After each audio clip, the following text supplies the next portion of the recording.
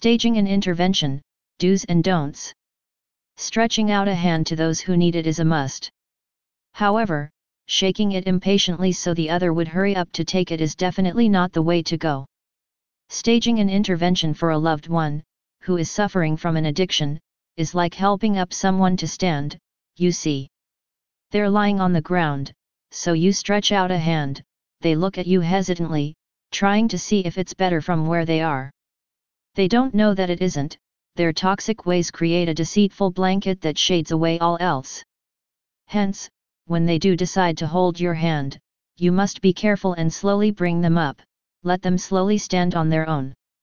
Take it easy, walk with them a bit first, and then, when they're ready, let go, they'll continue on their own. The UK Addiction Treatment Centres defines intervention as an effective tool in encouraging a family member or friend into treatment for an addiction. Seeing loved ones suffer is always tough, but no matter what, it is critical to remember that they are the ones who are and have been in this dark place, long before you've noticed. Wanting to help is the perfect step to take, but after that come the real challenges. So, what to do? What to avoid? You've noticed your friend or a loved one is struggling with a certain addiction or mental illness. Staging an intervention is the way to go, but you've got to keep in mind that this won't be easy. First, get informed. Read up about the specific case your loved one has.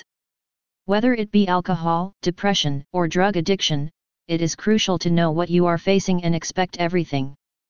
Through getting more information about the specific topic, not only do you build more background knowledge, you will also be able to pick up on the symptoms that help you identify the problem.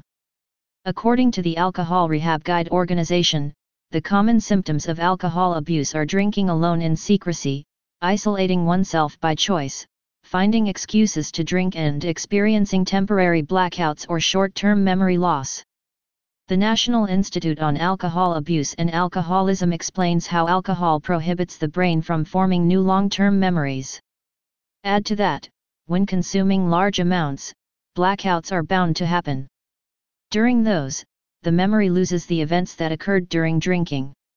As for drugs, the Tennessee Department of Mental Health and Substance Abuse Service identifies physical, behavioral, and psychological warning signs for an addiction. The major indicators are severe changes in relationships, spending more money than usual, an evident lack of energy, and changes in physical appearance, especially the face. Depression is complex in its intricate ways to slither in an individual's life. The National Health Services warns about the deceitful nature of depression.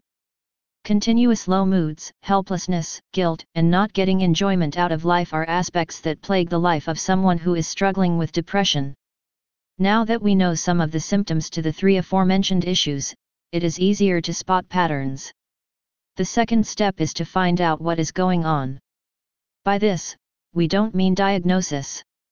Only a professional is qualified to diagnose people. This step is simply there so you'd know what you're dealing with. Third, figure out the when, where, and who. Do you want to talk at home, where it is comfortable and safe? Somewhere outdoor? Do you think you should do it soon, or maybe wait until the person seems a bit more relaxed? Finally, are you going to be talking to them alone? These are the questions that you need to ask yourself before addressing the elephant in the room. The space and time you choose are critical, so is the company that you pick. Some people go for group interventions, loved ones gathered to help out one member. Others prefer more privacy and wait until they're alone. Whatever you decide, the fourth step would be to consult an intervention specialist, if possible. They should help you out in understanding more and preparing you for the actual day. You can visit our page to contact us for more guidance. Lastly, practice what you're going to say and rehearse it. This step is not to make your speech sound forced or mechanic. Rather, it helps to remember all that you want to say because such conversations can turn tearful, which perturbs the focus. Now that we've established what to do, what not to do is equally as important. The Association of Intervention Specialists cautions against being coercive, angry, or hurtful during the talk.